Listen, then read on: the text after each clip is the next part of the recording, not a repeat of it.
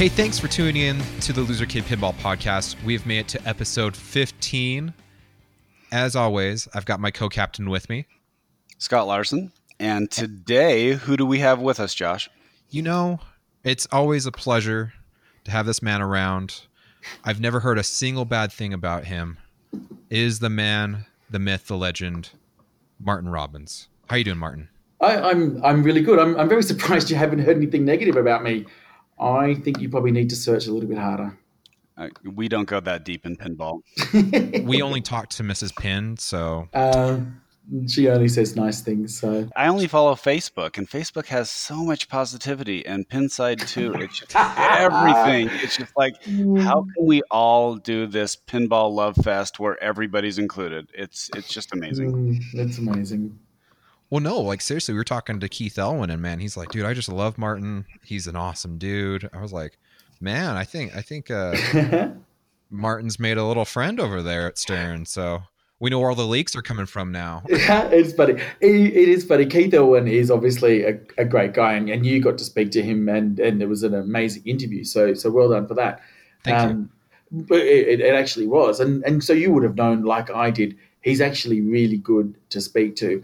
And what's good about Keith Elwin is he gets it because he listens. He listens to a lot of podcasts and he gets it. So I think the reason why he sort of said he likes me is that he, from the outset, has really understood the head-to-head humor. It's why, last year at Pinburg, when I think he might have had a bad round, he sort of blamed the head-to-head T-shirt, knowing that we would get a kick out of it. So That's what he does. He's a good guy. When they did the Dead Flip stream, I got about 50 texts immediately. It's like, dude, Keith's wearing your hat. He's doing it in the stream. And I was like, wow, really? That was amazing. Like it felt like one of those things where I was like, wow, I'm kind of cool, but not really cool. But man, if he decided to wear it, at least Josh made a really good hat there. It is a great hat. Yeah. So if only you were doing a competition so someone could win one. You know what? That would be such a great idea. We're not big enough to have enough followers to have a competition, though. So, we'd have to send it out to family members and pretend like we have a competition. Sure. But we'll do one at the end of this podcast anyway, so it all works out for the three people that listen. You know who you are. Well, I'm one of them, and then there's you two. Yeah, So anyway, Martin, you just made it back from Pinburg. So that is correct. Have you had any time to decompress and actually think about everything that you saw there? Well, I mean, I kind of had to in the day after Pinburg. In fact, the night that Pinburg, when Replay FX finished, Joe and I actually recorded an episode. So in a way, we had to try and remember everything that happened at Pinburg. So since then, I'm in Utah with you guys at the moment. I'm still here. And so it's all been work. So I really actually haven't had that time to really sort of soak it in. But there was obviously the tournament. Really the two things that happened was the tournament, which was amazing, meeting all the people, which was amazing, and Jurassic Park was there. So has anybody in pinball history had a better week than Keith Elwin had this last week? Wow. Like the best week. Yeah, that is you are not only the best pinball player in the world, but you also release an amazing game that is right on the heels of your last amazing game that people are still buying and playing. And you just have to sit back and say, yeah, that's right. That's me. We're part to blame for that. Head to Head and Loser Kid. Because, when he was releasing, he was wearing the Loser Kid hat. And during first day of Pinburg, he had his Head to Head shirt on and his Loser Kid hat, man. Right. He was destined to win. That's what made him qualify first. Because every time I play with my Loser Kid hat on, I just get grand champion scores every time. But here's the thing that's really cool about Keith, right? He just is obviously so good at making pinball machines and obviously good at playing. Here we go, another win. But what's actually really good about Keith is just so humble. So, people are going up to him. I spent a bit of time with him, and people going up to him saying, "Oh, Mazrak, great to meet you," and he's just kind of like, "Oh yeah, okay, it's nice to meet you too." Like I'm not really anything important, but more so, I was standing at the Stern booth where they had 7 Jurassic Park machines. There was 6 pros and a premium, and he was there, and so many people kept coming up to him saying, "Oh my god, you have absolutely knocked it out of the park with this game." And he was just like, "Oh, thank you. That's so good to hear." Just, like just not getting to his head at all. Just a good guy. Yeah, he seems to be very comfortable in his skin. He seems to be very comfortable in being Keith Elwin. He knows he's great. That doesn't shock anybody. He's also I he's also reliving this, hey, I am trying a next phase of pinball in designing and it's going spectacularly well. I just think he's very comfortable being Keith Elwin, which is why I believe he's approachable. Like people come up and say, he's like, "Hey, thanks, I really appreciate that. I'm enjoying what I'm doing." So it's a great option. I think so too. I think that I don't know. Keith's a great guy, and I think it's something special he's doing in the hobby. No one else can do what Keith is doing right now. And so obviously, what do you guys think of Jurassic Park, having had a look at it? I think it looks a lot of fun. There are people who are disappointed that there's not as much movie clips or a lot more actors involved. I actually think it's better this way because you're not locked into a linear path to describe what's going on in the movie. Uh, I think it would get stale, a little bit like Ghostbusters, where it seems like you have to go through the movie to win. It's very smart to say, yes, this is Jurassic Park, and it's a story that you're experiencing simultaneously with the movie. In that it does. I think it feels more like a video game, which is not an insult. I think that's a compliment because that allows people to say, okay, we're in Jurassic Park at the same time as all this action is going on.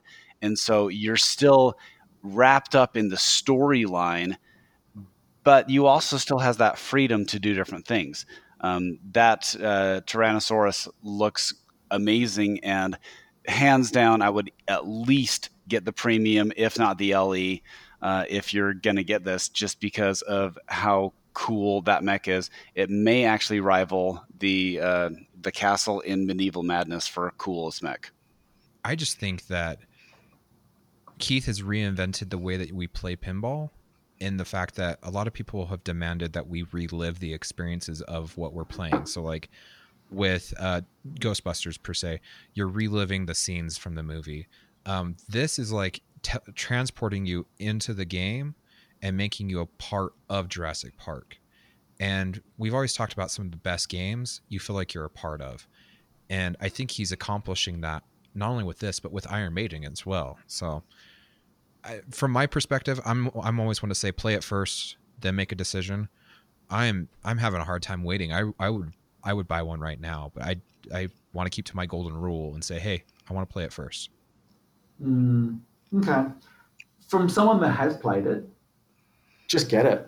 I'm serious. It's as good as everybody's saying. Of course, I say that flippantly, but you do obviously need to flip it because I think that's part of the experience. As I've said on our show, of feeling connected to a machine. I would love you to have the full experience of getting a new machine. But layout wise, it feels good. The shots feel satisfying. They're not as easy as you'd like, so that means that there's a challenge there. Um, I don't like games to be too easy and the shots just to feel repeatable.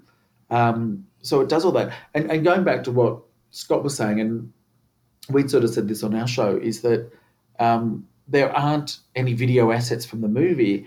And whilst originally I thought that would disappoint me because it's Jurassic Park is one of my all-time favorite films, what this does really well is it makes you feel like you're actually in Jurassic Park, not that you're in the movie. So, like what Scott was saying, it almost feels like you're actually creating your own story and you're interacting with the storylines as you're playing the machine. And I think that right there is theme integration, not movie integration. And I think they've done a great job of it. Do you guys care that they did not get the classic Jurassic Park Ford Explorer license in the game? Could not No. care less. Yeah, I couldn't care That was less my either. feeling. Yeah, my feeling was I didn't even notice that wasn't in the game until George Gomez posted, "Hey, I know you're disappointed that I couldn't get it in. How we couldn't secure it. However, it's going to get trashed during the game, so you'll at least get your way that way." I must admit, I looked at it and thought, that doesn't look like the Jeep from the movie, because I had seen the movie that many times. But I didn't then, I know what I'm saying here. I then didn't go on Facebook to, voice my displeasure and try to bring down Stern as a result of it. Well, here's my thing. I was so shocked at the features. Has that kinetic Newton ball been done on any other game? Not that I can think of. And so, not only that, but also, as we were watching the stream, if you shoot that right orbit and you hold up the flipper, you can continue that loop again. Like, it comes all the way across the field, up the flipper, back up through the orbit. The only other thing I can think of would be the Wizard of Oz Munchkin shot, where if you could hold the flipper up, but it's such a tiny loop. I mean, this Keith shot is the whole playfield, and it loops that, and it's insane. Some of these shots, and it looks, I don't know. I haven't played it yet. You have, Martin. It looks like it plays as smooth as butter. What? How does it feel? It feels as smooth as it needs to be on certain shots, but it doesn't feel familiar. Okay, so this is we sort of copped. Me personally, copped a bit of criticism. Someone said that I like to have cookie cutter fan layouts, which I don't. I actually like really unusual layouts. But when you do unusual layouts and you place things in positions where we're not used to, um, you're kind of playing a bit of a risky game there, because you could put something into a location where we just feel is really awkward and uncomfortable and it doesn't feel right. So what's actually happened here with this game is the shots aren't, the ramps in particular aren't necessarily in really weird locations, but they're not where you're expecting them to be. But then when you've got the orbit shots and then the side ramp shot, they don't feel like other shots, but they feel right. And I think that's the sign of somebody like Keith, whom, and I didn't realize this at the time, when he was talking about the original Jurassic Park, which I owned and I really liked, he actually said it's one of the worst shooting games. Now, when I think about Keith Elwin, I just think, well, he's a competition player. He knows about rules and he knows his shots. He doesn't care whether it flows well he's just caring about getting a big score. He obviously cares about how a game feels and how the shots are. And that's why you've now got 2 games in a row where the shots feel really good and they're quite unique. There is a difference between having something that's familiar versus something that is clunky. I look at something that's clunky as something that it's not familiar, but it seems more than challenging. Like a challenging layout still feels satisfying to flip, but you still can find the shots. So we talk about it in rules where, hey, Star Wars comes out and people complain, oh, the rules are too complex. This is ridiculous. This is way more than we need. And then Monsters comes out and people are saying, oh, well, this is way less than what we need. This is too light. So I guess that's the artistry of finding that in between, where you want something that's not every shot's easy. You want them to have easy shots, challenging shots, but you never want to have that shot where it just doesn't work and you just hate shooting it because it's so clunky, you can never find it. I did you notice one of the questions people posed is, hey, you haven't put any scoops in your 2 games. Is there a reason for that? And Keith replied, yeah, I don't like things that slow the ball down. I like continuous movement in balls. And I thought that was very smart because I kept thinking the games that I really like are games that don't have scoops. Because Well, I didn't really think about that. well, except that he's put posts that slow the Sure. game down. They actually do the same thing. In fact, they would hold the ball sometimes longer than a scoop would. So, that's interesting. Yeah. I do like the reversey ramps. I'll take a reversey ramp over a scoop any day. They feel really good. Jurassic Park, I would say that all of us agree it's a smash hit, and the first one just got delivered yesterday. And so, or no, they went out today. I apologize. Just went out. We're recording on, yeah, they just went out. Today's Thursday. And people are just giddy as little schoolgirls getting their first crushes, pulling these things out. And so I, it's safe to say at this point, Keith is a force to be reckoned with, which brings me to my next question for you guys. I thought of this today.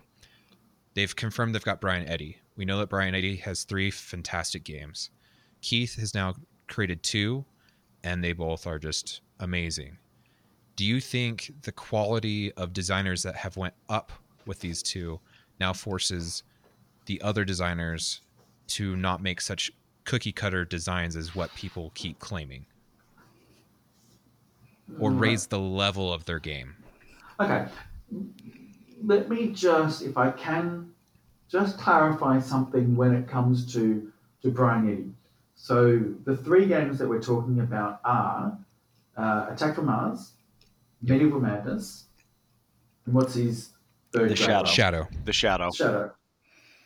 So the reason why I bring those up is that Attack from Mars is one of my favorite games.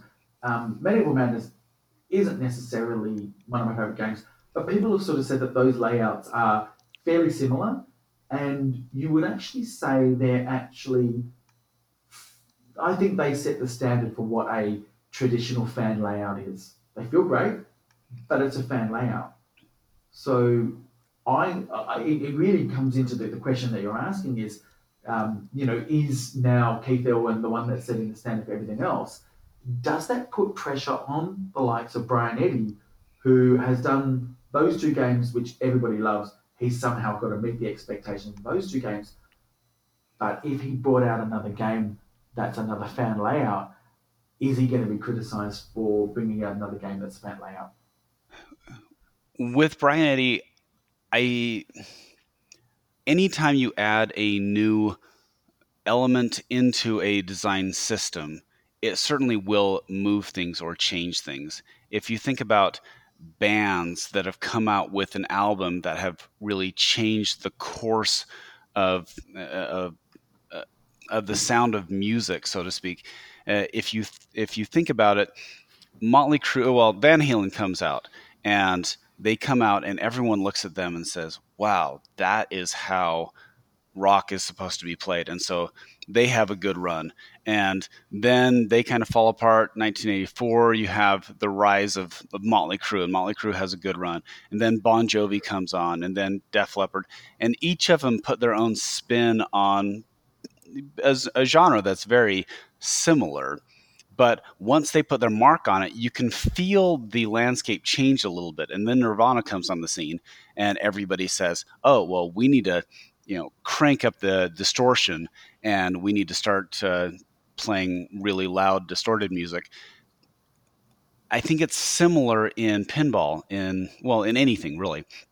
So Keith is bringing something new to the table, and it will allow these designers to say, that's different than what we've been doing.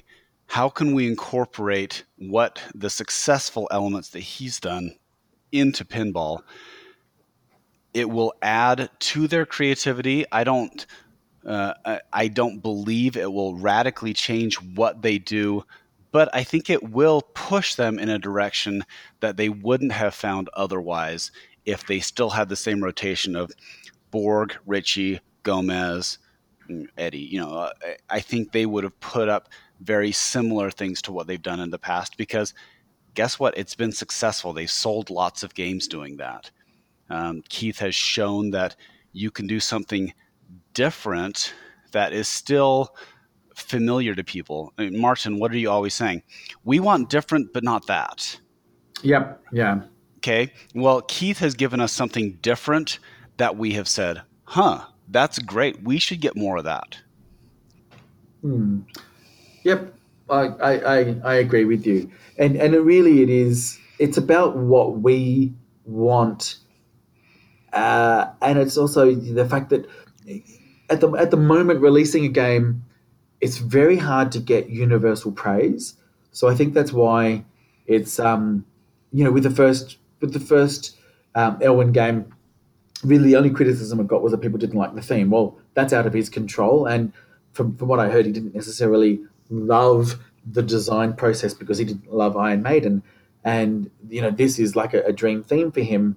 So he has actually, as I said before, being able to give us a relatively new take on a traditional playfield, um, and knows how to make a shot feel good. And it's the second time that you've had, a game that's been effectively universally praised. All other releases pretty much get some sort of criticism, whether it's art, whether it's layout, whether it's rules. There's always been some element that's been a bit of a miss.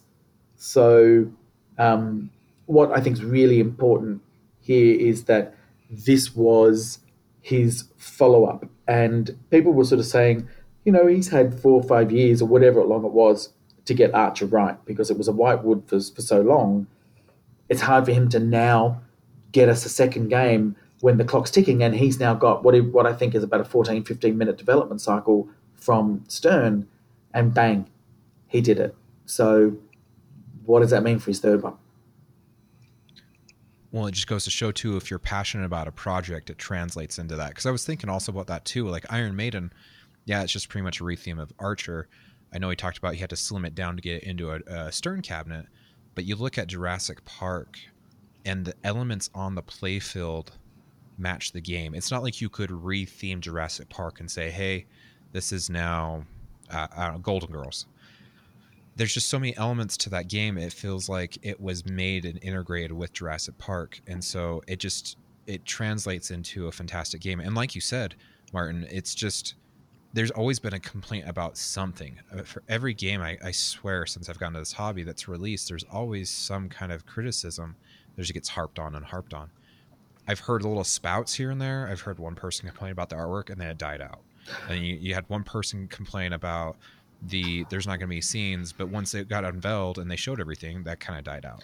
And so I think people are trying to find something to harp on this, but we can't because everyone played it at Pinburg, and now it's just like there's so many people have played it, you can't disagree with them because you haven't played it yet if you didn't go to Pinburg. Mm. I think, and this is probably in defense of a lot of people that are quite critical.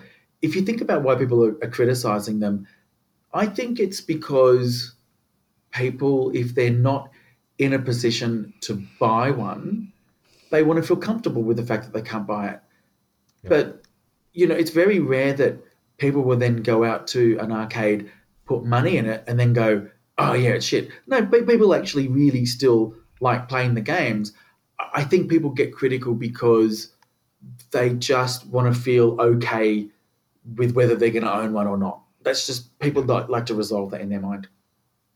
Well, and I agree with that, but I think also it comes down to when we were on your episode and Willy Wonka came out and we were scrambling trying to give our opinion on it, and we were still watching the stream as we were recording. It had only been out for not even an hour, and it's just like the problem is JJP and other parties that were involved with that release had said it's a perfect game. I can't find any fault with it. So flags went off, and it was like people in the community thought challenge accepted. I'm going to find what's wrong with Willy Wonka. It really was. And that's what it comes down to. People want to be the first person to maybe be known as the person that found something wrong with the new pinball machine. I don't know. Maybe not. I don't know. I'm waiting for the person to take this playfield and superimpose it on ACDC and say, see, it's exactly the same. Well, somebody did say that it reminded them of Iron Maiden. Sure. Is that a bad thing? It's not a bad thing. I just didn't make any sort of reference to. I didn't see it at all until someone said, "Oh well, it's got the loop like Iron Maiden." Okay, it does. But the That's loop's been around for how long though? Loop is not a no, I Keith know. Elwin thing. That's No, I know. But this is the whole thing, right? When something that's new that comes out, we all want to somehow resolve it in our mind. Yeah.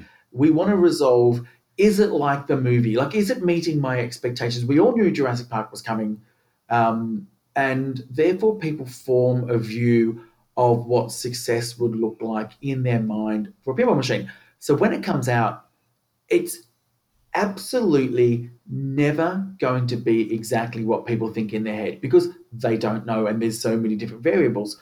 So what people do is they go, okay, well, I was expecting something. What is now meeting my expectations and what's not? Okay, well, the playfield actually looks really interesting. Okay, tick. The art. Hmm, I don't know about the art. You know what I mean? So people yeah. just go through each of those things and determine in their mind, do I like, don't I like, are there more likes than don't likes? Okay, I'm going to put my money down. Oh, I don't have my money, so therefore I'm going to be happy with the things that I don't like, and now I can sleep at night not owning this machine. Yeah. Well, do you think, here's the other thought I had too. Do you think people were using the Data East Jurassic Park? Because no one's even talking about Lost World. But do you think that was No one ever does. do you think that's a standard that people were trying to use to equate this to? Like, it's at least got to be better than the Data East one. It is definitely much better Well, than no, the Data East one, but we're talking about art wise. well, art wise, dude, the art on Data East. Okay, let's talk about this just for a second because I own the game and the art drives me nuts. I Whoever really like drew, the art. well, the playfield art to me, like Nedry has no neck. Like he's got like a triple chin and his ears go directly into his shoulders. Have you seen And the then show? I didn't even know. Well, Yeah. and here's the other thing too. I didn't realize it was the boy from the movie above the right flipper. I thought it was Peter Dinklage. I'm Okay. like, what is he doing on this game? And then I realized, oh, that's supposed to be a drawing of the boy. I'm just like, Mm. some of the art's really great for the dinosaurs, but the people on that playfield are horrendous. Yeah, I never even noticed. I couldn't even tell you, and I owned Jurassic Park for a good couple of years. I couldn't have even told you that there was even a Peter Dinklage version or the actual boy version from the movie in it, because I don't go that much into the detail. I look at it from when I'm standing up at an overall playfield, and I think, is it trying to convey what the theme is? I don't need to start getting a magnifying glass out and looking closer. And I know a lot of people do. I'm not saying don't do it. But for me, I just want to see, does the layout and the light show and the colors palette that they've used and the style of art that they've used, does that satisfy me? Because I'll go back to one of the criticisms that, remember when Kiss came Yeah. out. Now, Kiss, I think, had amazing art, and everyone then started calling out the fact that Paul Stanley's arm looked weird. Like, what? And that became a thing. Like, it's great art, but all people could focus on was this weird arm. Yeah. Yeah, I, true. I actually thought Very on true. Iron Maiden, on Iron Maiden, I actually liked the pro decals as opposed to the sculpts, just because it reminded me more of what the Iron Maiden art was when I grew up. So that was just a preference. But yeah, you're right. I think that we're setting up, hey, what would we want in this game? And when it doesn't live exactly up, if you get out a magnifying glass, they keep talking about with Aerosmith that, you know what, man, he put everything, and Dirty Donnie did a great job, and he put cigarettes buds under the ramps, and I thought that's great. I'm impressed by the detail. I'm not sure it adds much to my enjoyment of the game. may be worth something to someone else, but not to me. I think my point being is back to my original question. Do you think that Data? I guess the Data East Jurassic Park isn't coveted as one of the best games that's ever been made. But do you think it was a standard for it's at least got to be better than this? Because I guess the game that I'm thinking of that's going to have a tough time, in my opinion, is the new Elvira game, because Scared Stiff is such a coveted game. Just gameplay wise, artwork wise, I think it has a high standard to meet, where this Jurassic Park, I don't feel like it did. So I guess I'm answering my own question. I don't think Jurassic Park, the Data East Jurassic Park, was a standard that Keith had to meet. You know what I'm saying? Yeah, absolutely. I do like that he did have a lot of references to the Jurassic Park, the original one. I mean, obviously, art wise, there's some familiarity there, and even down to Nedry being in exactly the same location. I like the fact that they call it tribal, right? And they've also got the chaos letters to spell. I like that they've done that, and I like that it's a throwback, but I also like that it's advanced from the original. Is there anything special that's not attached to the game? Like with Deadpool, you got the album, or I'm just wondering, is there anything with the LE that the premium doesn't have? Besides, obviously, the mirrored back glass and the shaker motor and all that stuff. Well, for me, it's the upgraded audio. I think for hearing that theme song, which was obviously the asset that they purchased, boom it out, because and that was something that I did notice when I was playing it, is that the call outs and that the sound the game is making is really immersing you in the Jurassic Park world. So if that's even louder and boomier. Well, I completely agree. My friend had an LE Star Wars, and he even put like a sub in it. And when you start it and that Star Wars music comes over, you're immediately thinking, yes, this is what I'm looking for. That sound integration is so important in pinball. I completely agree that being able to get that sound asset is probably more important than getting any video clips. I will take the sound over the video clips any day. So I guess I'll have to wait and find an LE on the secondary market, because I heard they're all sold out. Yeah, the distributors I've been talking to have all said that they're out and they're asking for more allotment because they sold so quick. They weren't able to hold on to them. So Ours didn't. I mean, obviously, we only get 50, and they normally sell out within the day. I believe they sold out within, I think, I want to say maybe a week. Yeah. Still, I mean, if Iron Maiden sold out and it wasn't even based off a theme, it was essentially the gameplay, it doesn't shock me if Jurassic Park LEs already sold out. Well, I think the LEs on Iron Man were the theme. I think people did want the theme. The enthusiasts for Iron Maiden wanted that theme. So, and Maybe. Marty, did you buy it because it was Keith Elwin's first name, or did you buy it because it was Iron Maiden? I bought it because it was Iron Maiden, and I mean, it was ultimately its downfall, because I did enjoy the music when I was much younger. But what I thought to myself at the time was, I just remembered the art style of Iron Maiden and thinking to myself, this will make a beautiful looking game.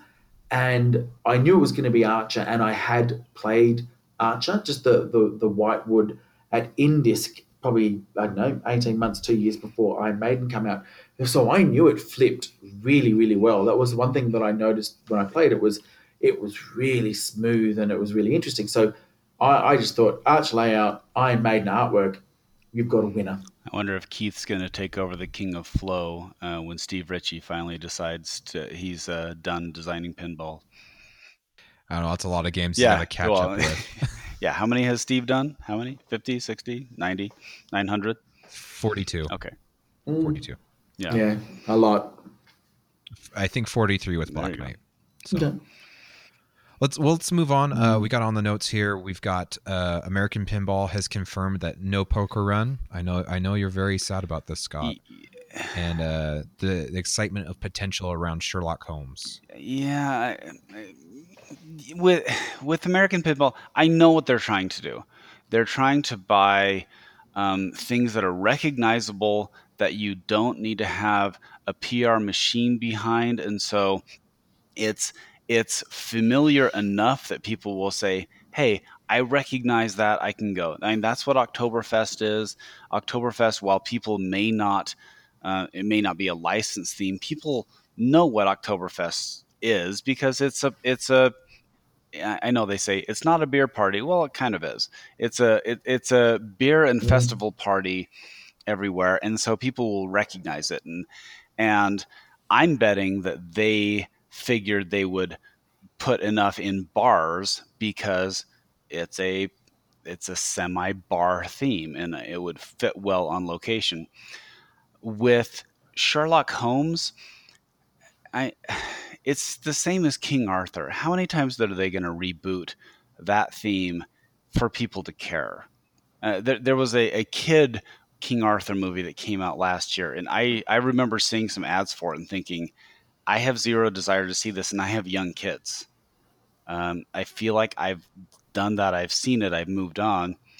I hope that they find success with this. I hope that they are able to sell, 1,000 of them. Or in his seminar, he said, "Hey, if we can get 15% of the market, we'll be good. So if we can sell 1,500, so they're estimating the market's 10,000 pins. So if they can do something like that, then I think it'll be a great success." I don't know of any of these themes that I was excited for. And themes sell pinball. That's what Stern has Agreed. proven over and over again. I don't know. I would be excited to see a Sherlock Holmes pinball machine. The Robert Downey Jr. movies are one of my favorites. I think they did a great job with those. But it's not to say that they would do that. They might just go with a generic Sherlock Holmes and slap the theme onto a pinball machine, and hopefully the gameplay is good enough. We just don't know enough detail behind this. There's so many. I mean, Sherlock Holmes has been around since 1892. There's been Sherlock Holmes is the most franchised that has been made into movies, and so there's hundreds of Sherlock Holmes movies across different genres and different styles, and so it's hard to pin down exactly what they would do with it. So I, it is what it is. I'm always open to see what they're doing. I can't see myself buying one without just on theme alone, I guess. Yeah, I don't know about the theme. I'm a bit cool on it. But I'll tell you the one thing that I will say about American pinball, and I'm a supporter of American pinball because I like the underdog, right? We all just want a good news story. What these people I've met these people. I actually played against Joe Schober in at Pinburg. He was in my group, and I'd never met him before, and he's just the loveliest guy. He's such a nice guy. So I want them to be successful, and you can tell there's a but coming, but here it is. When you speak to people about American Pinball's machine so far, so we're talking Houdini. I mean, obviously, people talk about the awesome call outs in that game. But when you talk about Houdini and then you talk about Oktoberfest, besides the theme, right? Take that out of the picture. The feedback that I get from people about both those games is the layout. I don't know whether you've had that as well, but people just are sort of a bit cool on how the games shoot. Now, I think both those games shoot really, really well. Now, I would never say I am a top player, but I play pinball quite a lot and I compete a lot and I can play relatively well. So I can find the shots and I'm okay with that. But a lot of casual players do really struggle, I think, with the two layouts that have been presented so far. So the reason why I'm bringing that up is that Sherlock Holmes, great, go for the theme, that's awesome. But I think the main thing I think we need now is a layout that's more accessible, and that's what brings people in. Yeah, I played Oktoberfest, and I know it was at a festival, and everybody was trying to hit that left ramp, and they had they have one of the coolest wire forms, and the only thing I was trying to do was get the roller coaster started because I wanted to see that wire form go, and we just had a dog of a time trying to get it up that left ramp because it's so steep.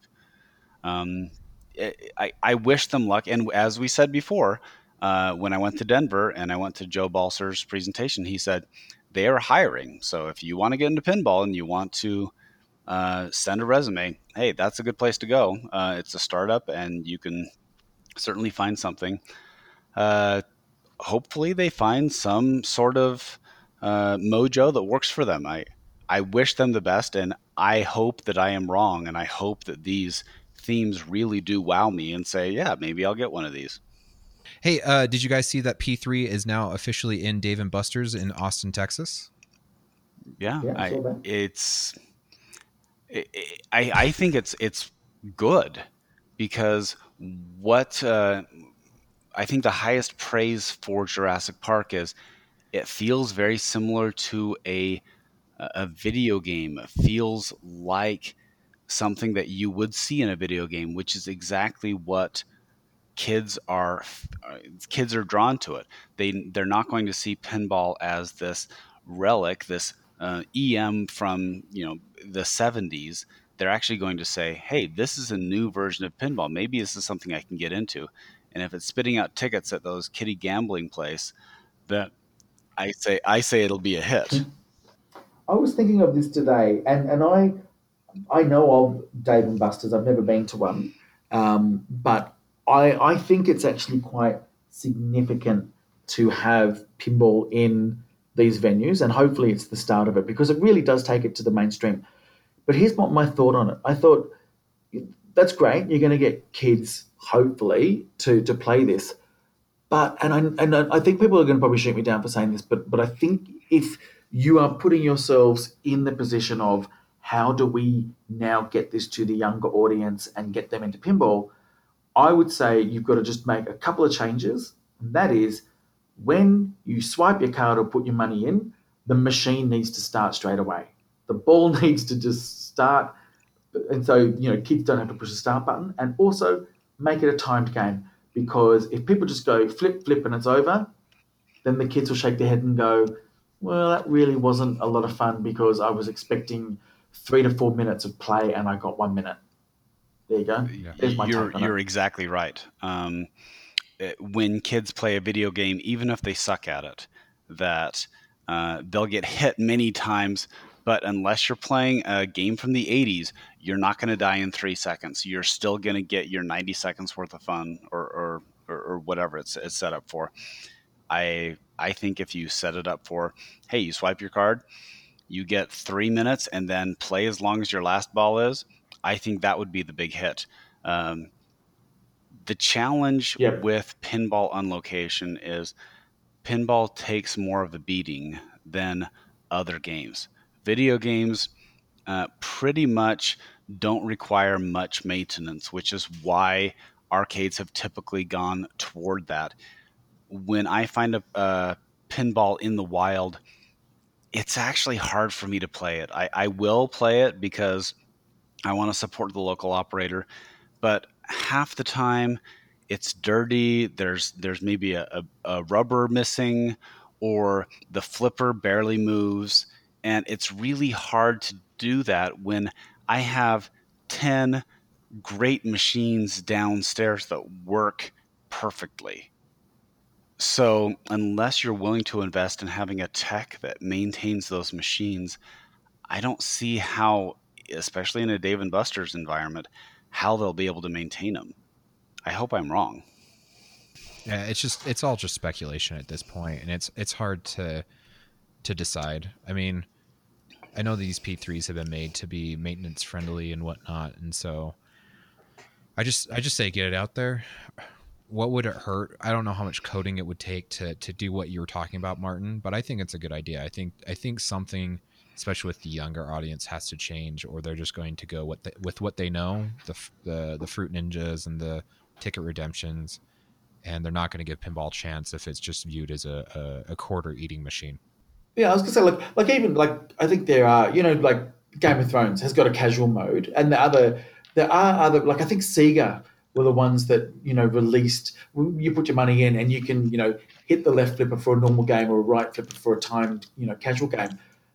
I think inverse. I think the default needs to be a casual, but for the adults that are going to these locations to seek them out, give people the opportunity to select a normal mode as well, and then you've got everybody covered. I was gonna say, I was actually discussing this with Charlie Emery last year. I was telling him really on the startup menu when you press start. A lot of people know this is when you actually start a pinball machine, or when you go in the codes, the rule set can either be set to easy, medium, or hard. Why aren't those options available the second you press the start button or the second you swipe your card?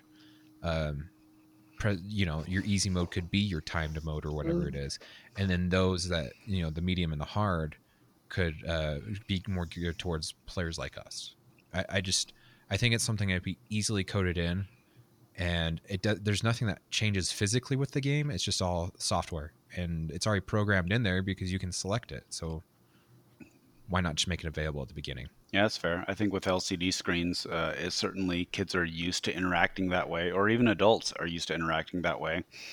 And if it says, hit this for this direction, 720 is an old game that I have. And when you start that, it's a video game from the 80s, and it says training mode and expert mode. So you would, and after 10 seconds, it defaulted to training mode. But if you wanted to do expert mode, you could go up and do that. Yeah, and it's like the car racing games, like even Daytona or I think F50 might have been one of the Ferrari games that came out where you can pick a particular vehicle and that will determine whether it's easy, medium, or hard. What do you guys think about Stern putting out on their YouTube channel having a tech section where they have videos of, hey, this is how you rebuild our flippers. These are common issues that you can deal with at home. I wonder if that would be something that would gain people into the pinball, because how many people buy a pinball machine and then one little thing breaks on it and they're like, I don't know how to fix it, and they play around with it for 5 or 6 months. They probably do more damage than they do help, and then they either sell it on or they finally hire someone to come. I wonder if they actually had their own tech home interactive section, if that would actually help people to want to buy these machines and put them in their house. I think there's too much liability there. I think that first off, you're telling people what to do, and if they screw it up, then they come back after you. It could become very messy. I think the second thing too, if you do those tech savvy things, it might bypass your distributors. And the whole point of one of the reasons to have distributors is then to have repairmen that are readily available. So that way, if I buy my new Jurassic Park and something breaks, I can call up my distributor and say, hey, this broke. And he can either say, hey, I'll send you the new part, or I'll come out and fix it myself. So I guess you could, but where people do homemade fix it yourself videos, there's no liability for Stern on that, because then if the person screws it up, then they go, well, I watched it off of YouTube. Yeah. I know what you mean. If it becomes official, and then they've got to support that on the back of those videos. So it's dangerous territory. Yeah. I just have a couple more things I want to cover before I feel like I keep on talking. We've been already talking before we started this for like an hour, and I'm like, I could go all night, but we usually keep our episodes around an hour and a half. And there's a couple more topics I for sure want to hit. The next topic, we've all kind of discussed it already, and we said that we're going to keep it kind of to a minimum and be as respectful as possible. There was an incident at Pinburg with some commentating. I don't want to go really in depth with it. But for some odd reason on Facebook, it's kind of blown up into another problem, which is blown up into another problem. I just want to go first really quickly and just say, I got into pinball to kind of get away from this stuff, to get away from the drama. We really don't cover this just because we like to focus on the positive, not the negative in pinball, but with just how crazy out of hand this is getting for those that have followed.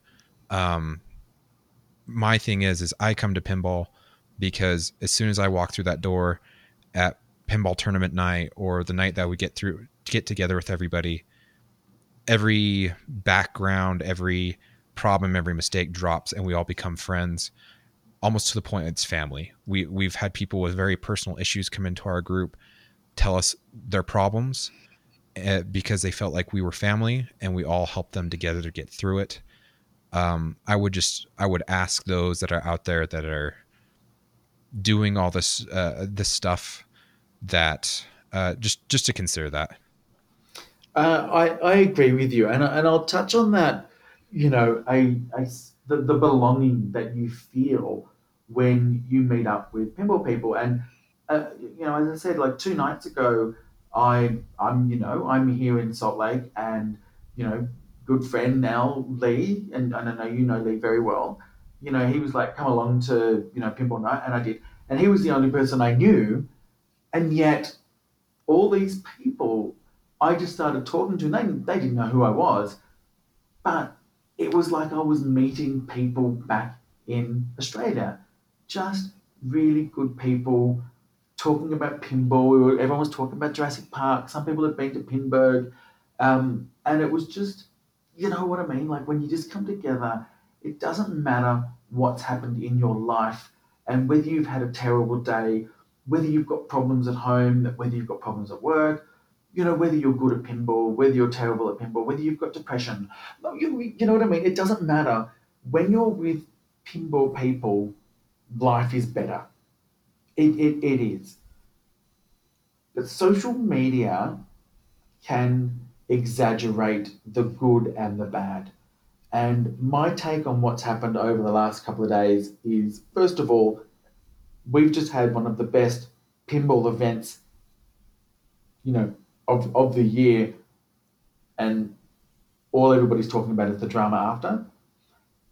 And B, I just want to say that if you are respectful to people face to face, then show that same respect online.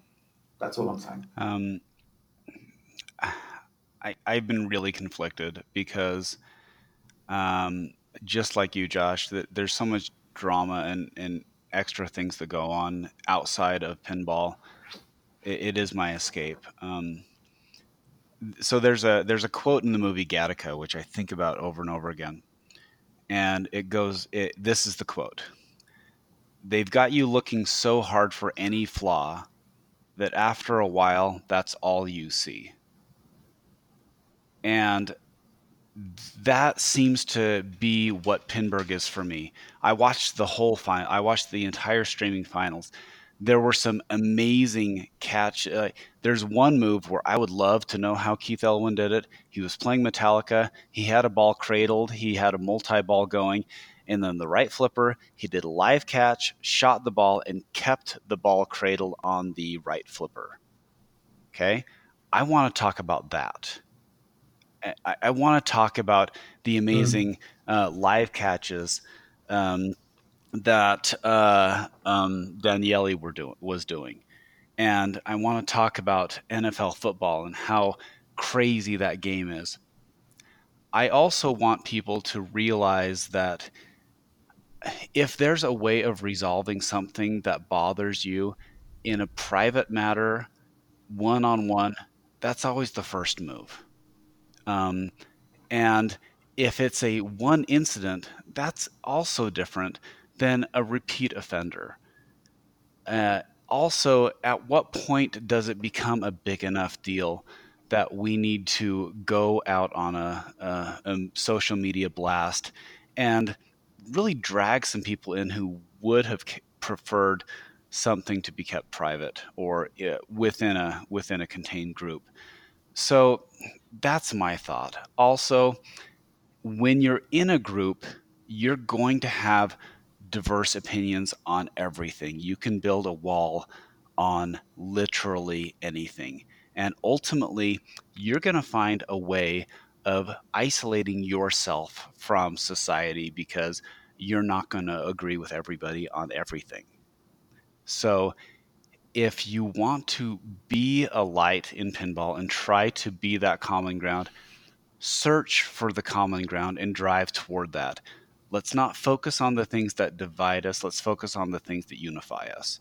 And the best unification is, hey, you like pinball, I like pinball, let's play. Let's also give people some breaks. If they slip up or they say something or they do something unintentional or just a mistake, let's leave it at that. I would never want to be judged on my worst day, and so I would like to try to remember that when I'm extending it to others. That's my take. I agree, and I think we all wrapped it up pretty perfectly, and I'm going to leave it right at that because I want everyone to know we're not. I understand there's people that have went through situations from both sides of the argument. We're not trying to belittle what you've been through. We're just asking for I don't know, commonality, I guess. Just kind of put aside differences. All right. Let's move on. I want to do two more things. I don't think I talked to Scott about this. Martin and I was talking about this before, but Scott, did you know we're going to start a new segment? I'm very intrigued. What is the new segment? So the new segment is appropriately called Segment Still. We're going to highlight another podcast by stealing their game that they play on their show and put it on ours. That way it kind of promotes them and we don't have to come up with our own game. How does that sound? Okay, so if we're stealing head-to-head, does that mean we're stealing head-to-head but promoting Slam Tilt? Okay. All right. Yes. Okay. So I'm gonna spin my wheel here. My fake imaginary. Okay, it landed on head-to-head. Look at that. We are selling Slam the Top 100. What are the odds? Wow. Yes. Wow. So let's do this, Scott. I know we talked to Martin, and this is what I wanted to do last time we were on head-to-head, but we ran out of time. We did. And so we're doing this now. I really have no idea where this is going, so go ahead. Okay. Have you ever? Do you know how Slam the Top 100 goes, Scott? Yes. I've listened to every head-to-head. So you get a game, I get a game, or Martin gets a game, and each of us take 30 seconds and praise the game, and then 15 seconds to trash the other game or to repraise our game. Perfect. You've got it. So what should we do? Should we Scott and I on team versus Martin? Do we want Martin as a middleman, being the referee? What do we want? I reckon you two go head to head, and I'll be the referee. I'll keep the timing for you, and I'll manage our good friend Google lady. Awesome. By the way, Google in Australia is way cooler than Google here because we don't get the. Oh really? Oh, it's disappointing. No, we don't. It is. Alrighty, Marty, if you'll do the honors, let's pick our two games we're battling with. Okay, so whose machine am I picking first? Go with me. Hey Google, pick a number between 1 and 100. Coming right up.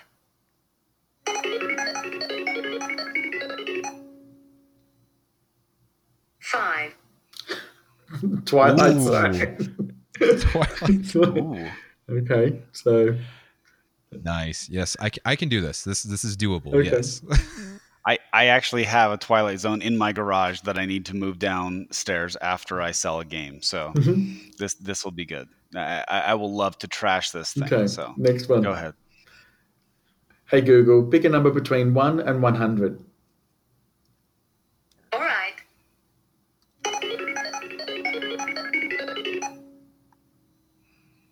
77. Ooh. Oh, Time Machine by Data East. You're so going down. You know it, man. You know it. Yeah, you're so going down. Okay, so first, I think the hired seats has to go first, though. That's correct. All right, yeah, I can definitely do that. So I've got 3 minutes to talk up Twilight Zone, correct? Or not 30 minutes, 3 30 minutes? seconds. No. 30 seconds. You have got 30 seconds, and I've got my stopwatch. You ready to go? I am. Bring it on. All right, let's go. Start. Twilight Zone. No one thought it could get better than the Addams Family, but then Pat Lawler brought out his master design, Twilight Zone. It redefined what we do when we play pinball. Between magnets as flippers and the piano shot, this game has it all. It's been touted as one of the best games because it's so challenging, yet gives so much diversity of what you can do. It was really ahead for its time between all the toys 30 and all the seconds. gameplay. And that's Hey, it. hey, your 30 seconds are up. You're done. You're done. All right, I'm done. All right. So Time Machine. Hold on. Time Machine is not only... Okay. I thought Martin's supposed to tell you to go. I had started. All right. Okay, you ready? Go. Ready. Okay, Time Machine is not only vastly superior than Twilight Zone, it also has a cooler car. There is a Corvette with John Travolta riding around with two girls, and he's driving away with another guy flying outside. It also has the classic solid state, awesome scoring, and so you get this linear rule set. This is also a Joe Cammacow game, and so if you can't buy the Beatles, you can totally buy this one. Also, a cooler theme. Who wants to go into the Twilight 30 Zone seconds.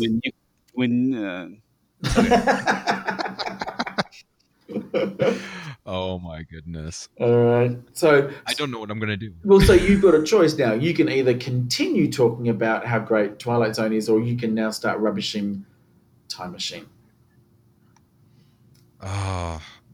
I'm going to keep with Twilight Zone because I've honestly never played Time Machine. So I just played it at Pinburg anyway. Okay, your time starts now. You got 30 seconds. I mean, really, is this a discussion we're having? Twilight versus Time Machine. Twilight Zone is just. Have you ever heard a bad thing about Twilight Zone? I know Marty just loves the game, but it. I mean, really, we've reinvented pinball with this game. We really have. It just. I don't know what to tell you. It stands for itself. It's Twilight freaking Zone. Do I have to say anything else? 3 more seconds. Twilight Zone.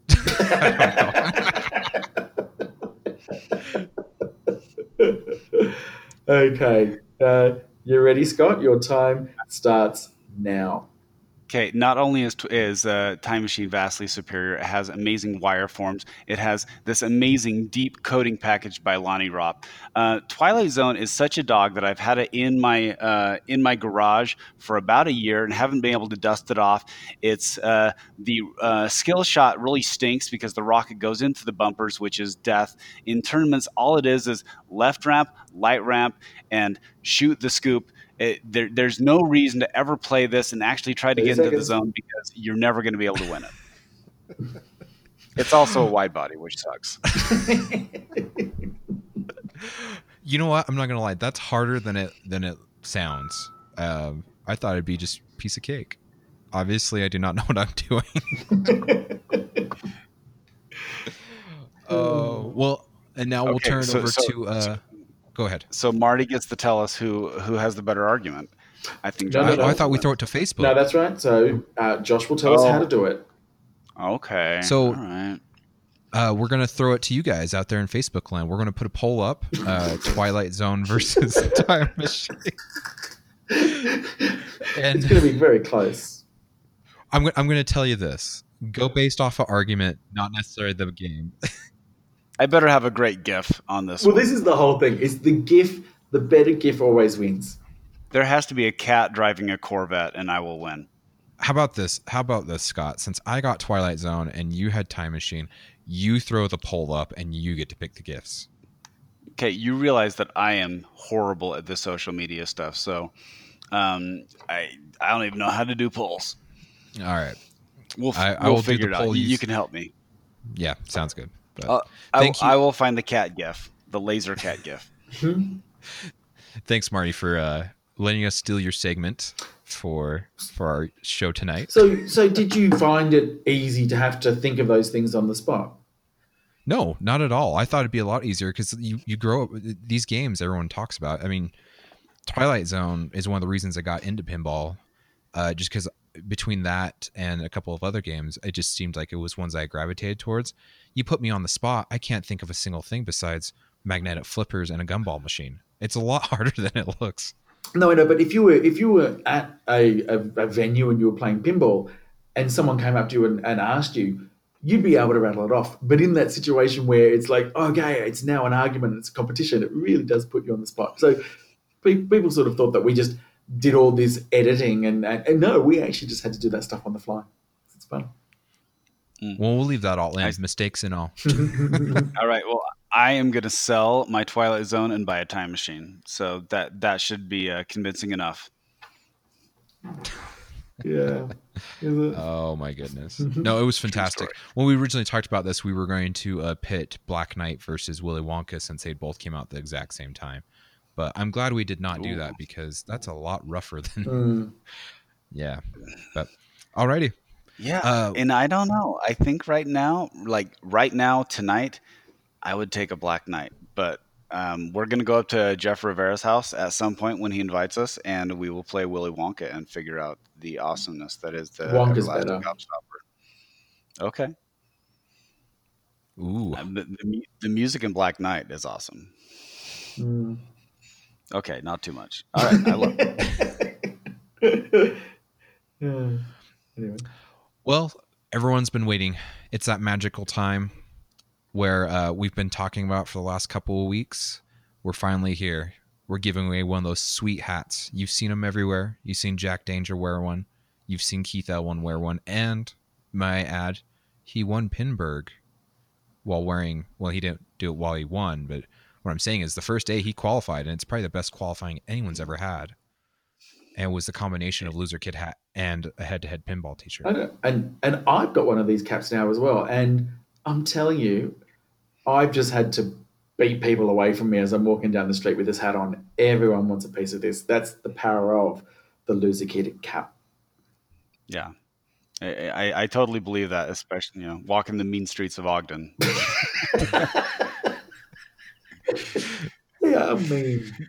But on a serious note, we keep touting the quality of this hat, and we're not asking you to shill our hat. Like, seriously, what do you think of the quality of the hat? Okay, this is absolutely the truth, because we put the head-to-head merch store up, and I had caps as part of that, and they looked really good. And when I actually got the caps, the quality was so poor, I took them off the store. I said, no, I'm not going to sell caps. Don't worry about it. So the quality of your caps is exceptional. I'm not actually that actually really does sound like I'm shilling. I'm not. Like it's actually like a really thick material, and the way they put the logos on is just really sort of it's just done so well. So I think you guys have spared no expense getting this cap. You've obviously gone with someone well. We spared no expense. That was the Jurassic Park reference. Mm-hmm. There you go. Love it.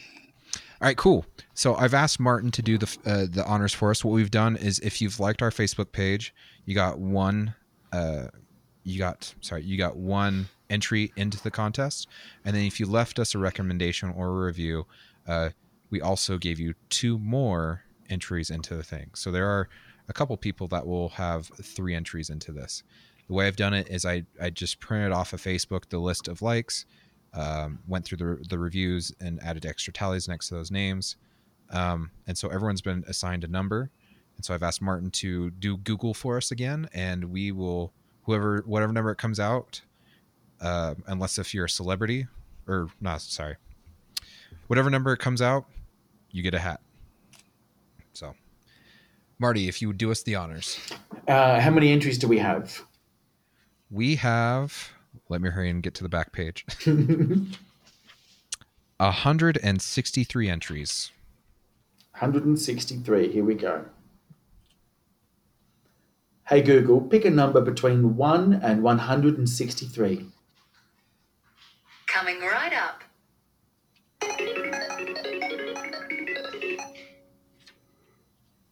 127. Ooh, that's a pretty high number. 127. Angela Sanders Fish, you have won yourself a hat. So we will reach out to you on Facebook, and congratulations.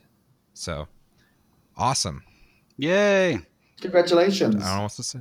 Yeah. So cool. If you did not win a hat and you want a hat, contact us. We will hook you up. So, other than that, it's been fun. I don't know what else to say. I'm not gonna lie. It's probably been a long week for you between Pinburg, Marty, and being here in Utah. I know on the last episode you said I'm kind of burned out on the whole pinball thing, and then Tuesday night, like you're like, let's play pinball. Yeah, and look, and you also said to me, "Oh, look, I just heard your podcast, and if you don't want to do pinball, it's fine." And it kind of comes back to what I was saying earlier about the whole, social media stuff. Is that it wasn't the pinball that I went for. I did get into the finals. I heard you ask, but it was actually more. Humble brag. It was. There you go.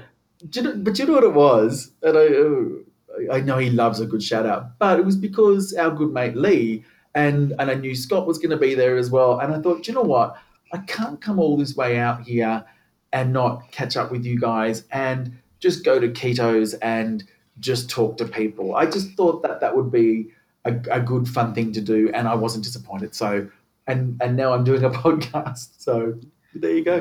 That was actually a crazy big crowd. Also, I will say to Naomi Shed, she sent me a lot of messages during Pinburg, and I'm going to send you a bonus hat because you were able to keep me appraised of the situation until we can come next year to Pinburg. So, Naomi, go ahead and send me your address, and I will get you out a hat. We lived vicariously through her for Pinburg this year. It's awesome, and she's contacted us. She's given us like T-shirt ideas, and it's just been nuts. Like Naomi's been really, really cool, fantastic lady to meet. If you're not friends with her on Facebook or whatever social media else she's on, join up with her because she's fantastic. She's a very nice lady. Yeah, she even there's one of her friends that's out here, and his name is Tim, and we ran into him at Ketos. So now now you too have a friend in the pinball business. Yeah, I met her at Pinburg, and she is amazing. Has just got so much energy. She had enough energy for the 1,000 people that were competing. I can tell you now. Okay, did she have a dog in a stroller? I'm just wondering. No. Okay, because oh,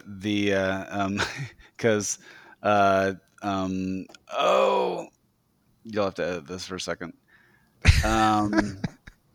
Who's Tommy and Taylor's? Okay. The reason why I ask about her dog is because this flippin' podcast kept talking about someone who had a dog there, and it freaked them out because they thought they were pulling out a baby and it was a dog. So I wondered if it was Naomi because I thought that she had a dog there. She might have. I didn't see it. She did because by I guess the final day of Pinburg, she was showing videos of her dog already knew the way back to the hotel room.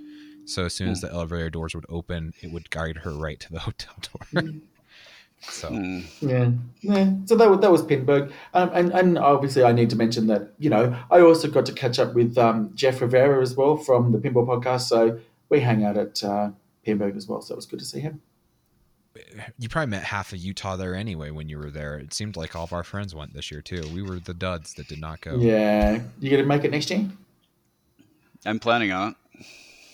Depending on where I'm at. So I don't know if I've announced this on the podcast yet, but I sold my house. So we're building because I'm very picky. I don't like any of the houses around in this area. So I'm going to build myself a nice house so that I can have plenty of pinball machines in the bottom. So if I'm done building by next year, Pinburg, I'll probably come. If I'm not, then we'll see. So awesome. But awesome. Before we get going, Marty, tell us, honestly, if you're listening to us and you haven't listened to Head to Head, you're lying. I don't know what to say. Just go and delete our podcast and immediately go and listen to the 100 episodes of Head to Head. Starting with number 1, because the quality on that first one I heard is good. It's amazing. It was, obviously, for our 100th episode, I think and I know you'll say this because I know I've spoken to you about this, but on our 100th episode, I did a little montage of our first 6 months, just some clips from that. And it wasn't even just like the audio quality was really bad, because it was, there was just this evolution. It was, we got better mics, we had better recording technology, then we had better editing. It all just improved over time, and then obviously we went to Zencaster. But it's not even that. The very first episode is just so flat, just from us, our energy level. I think at the time we thought we were going to be this really sort of serious, hard hitting, full of news. And then it just became, every opportunity to make me laugh. And that's what we did. So that's what we continue to do. Well, I know our first episode it's by far the worst episode. Is that because you weren't on it? Well, of course. Well, I don't want to point that out, but I think I elevate things, just by bringing my awesome voice and my deep takes. Well, you guys are definitely on my go-to podcast, so keep it going, because I think it's great. I love what you guys do. Well, as soon as we can get Zencaster to record 4, or we also want to get Joe on sometime. I know it's 1 a.m. right now where Joe is, so he probably would have given us the Boston Bird. But yeah, Joe's been a great addition to your podcast since Ryan's on his sabbatical. He's been great. Well, and in all seriousness, like, we really do appreciate, like, honestly, Martin, you were one of the first people I reached out. It was you and Zach, and I sent out the clip and said, hey, what do you think? And when you said, hey, this is actually good, I was like, oh, well, if it's coming from Marty, like, I still think I'm going to go out right now. I'm going to say this right now. I think that Head to Head is the podcast to beat for quality and for content in our community. And so when it comes back from someone like that you're actually doing something right, you actually take it to heart. And so if it wasn't for you, I don't think we'd be doing this. So well, thank you. That's great to hear. But sort of back at you is that there is so much choice that we have. There's a lot of podcasts out there, and we obviously can't get to everything. But when I heard your podcast, I thought, for some reason, that just fills a gap, and I'm glad it exists for that. Awesome. Well, thank you. I think it's because we know nothing about tournament pinball. Yeah, probably. But I think it's important to have your own lane and swim in it. And I think you guys, right out the gate, great quality and great banter and great chemistry, and that's all we want. Yeah. Well, we certainly appreciate everybody who listens. I appreciate Josh for actually spearheading this, because this is really Josh's baby, and I'm just along for the ride.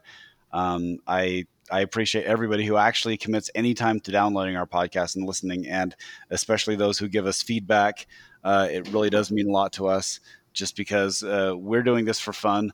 But when you get those that feedback, or at least the downloads, then it actually makes you feel like you're being connected to a larger world. And I've loved this. It seems, I don't know what it is. I don't know if it's because we gave away a hat or whatever. But the last month has just been, it's been the Keith Elwin interview. We've had people emailing us and talking to us through Facebook and whatnot. And it's just awesome to feel more involved with the community, because people actually want to talk to us now. So yeah. Well, we've certainly appreciate everybody who comes on. I mean, Keith has been great.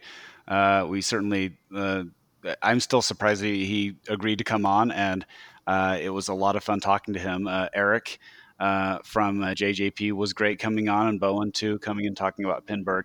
It really does mean a lot to us, and hopefully it means a lot to people who are listening to get access and to hear from behind the scenes of what pinball is versus what they see on Pinside. Dude, I'm just glad that Marty said he wanted to come on, because let's face it, let's not lie. Joe said he didn't want to be on here. He didn't. Yeah, that's true. No, I'm Joe joking. Joe gave me the bird, and he said, "You suck," pretty much. There can be room for only one sidekick, and it's me. Hilarious. But I think what you guys know is that, because I think sometimes people think that the podcasters are doing it because we've got big egos and we just like to talk crap for a couple of hours or whatever it's going to be. But genuinely, you are doing it because it's interesting to you. You want to entertain people, and there's actually nothing better than people just reaching out for you the first time, just saying, hey guys, I love what you do, keep doing it. That's what it's for. Yep. Yeah. Yep.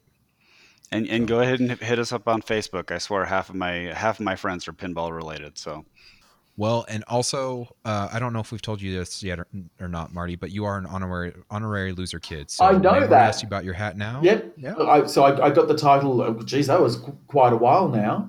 And now I've got the hat to prove it. So even better. Yep.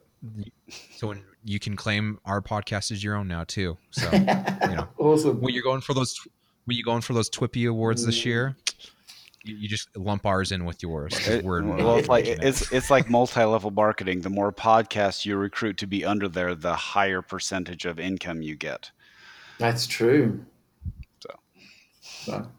What are you going to do with all your TWIPY bucks once you get them? I hear they're accepted in Dave and Buster's now. He's going to Star Wars land. Yeah, for sure. All right, Marty, where can we find you? If you want someone to reach out to you and talk to you, where do you want to be contacted at? Two main places. Obviously, if you just type head-to-head pinball into Google, it would take you everywhere. If you go to headtoheadpinball.com, that's our website. Email us headtoheadpinball@gmail.com, or Facebook, Twitter, Instagram, all that stuff. Facebook's probably the best one. Yeah. And Josh, Awesome. How can they get a hold of us? You can find us at loserkidpinballpodcast@gmail.com, or honestly, the best way to get a hold of us is through Facebook at loserkidpinballpodcast/Facebook, or vice versa on that one. I can't remember. But if you want to just chit chat, hit us up, compliment us, complain, whatever you want to do, hit us up there. So I better go, guys, because honestly, my lightning and thundering's going off, and my lights have dimmed more than once while I've been on here. So I've been lucky to even keep you guys on going on my computer. So Awesome. All right, sounds good. Well, we'll see you guys later. Thanks, guys. See ya.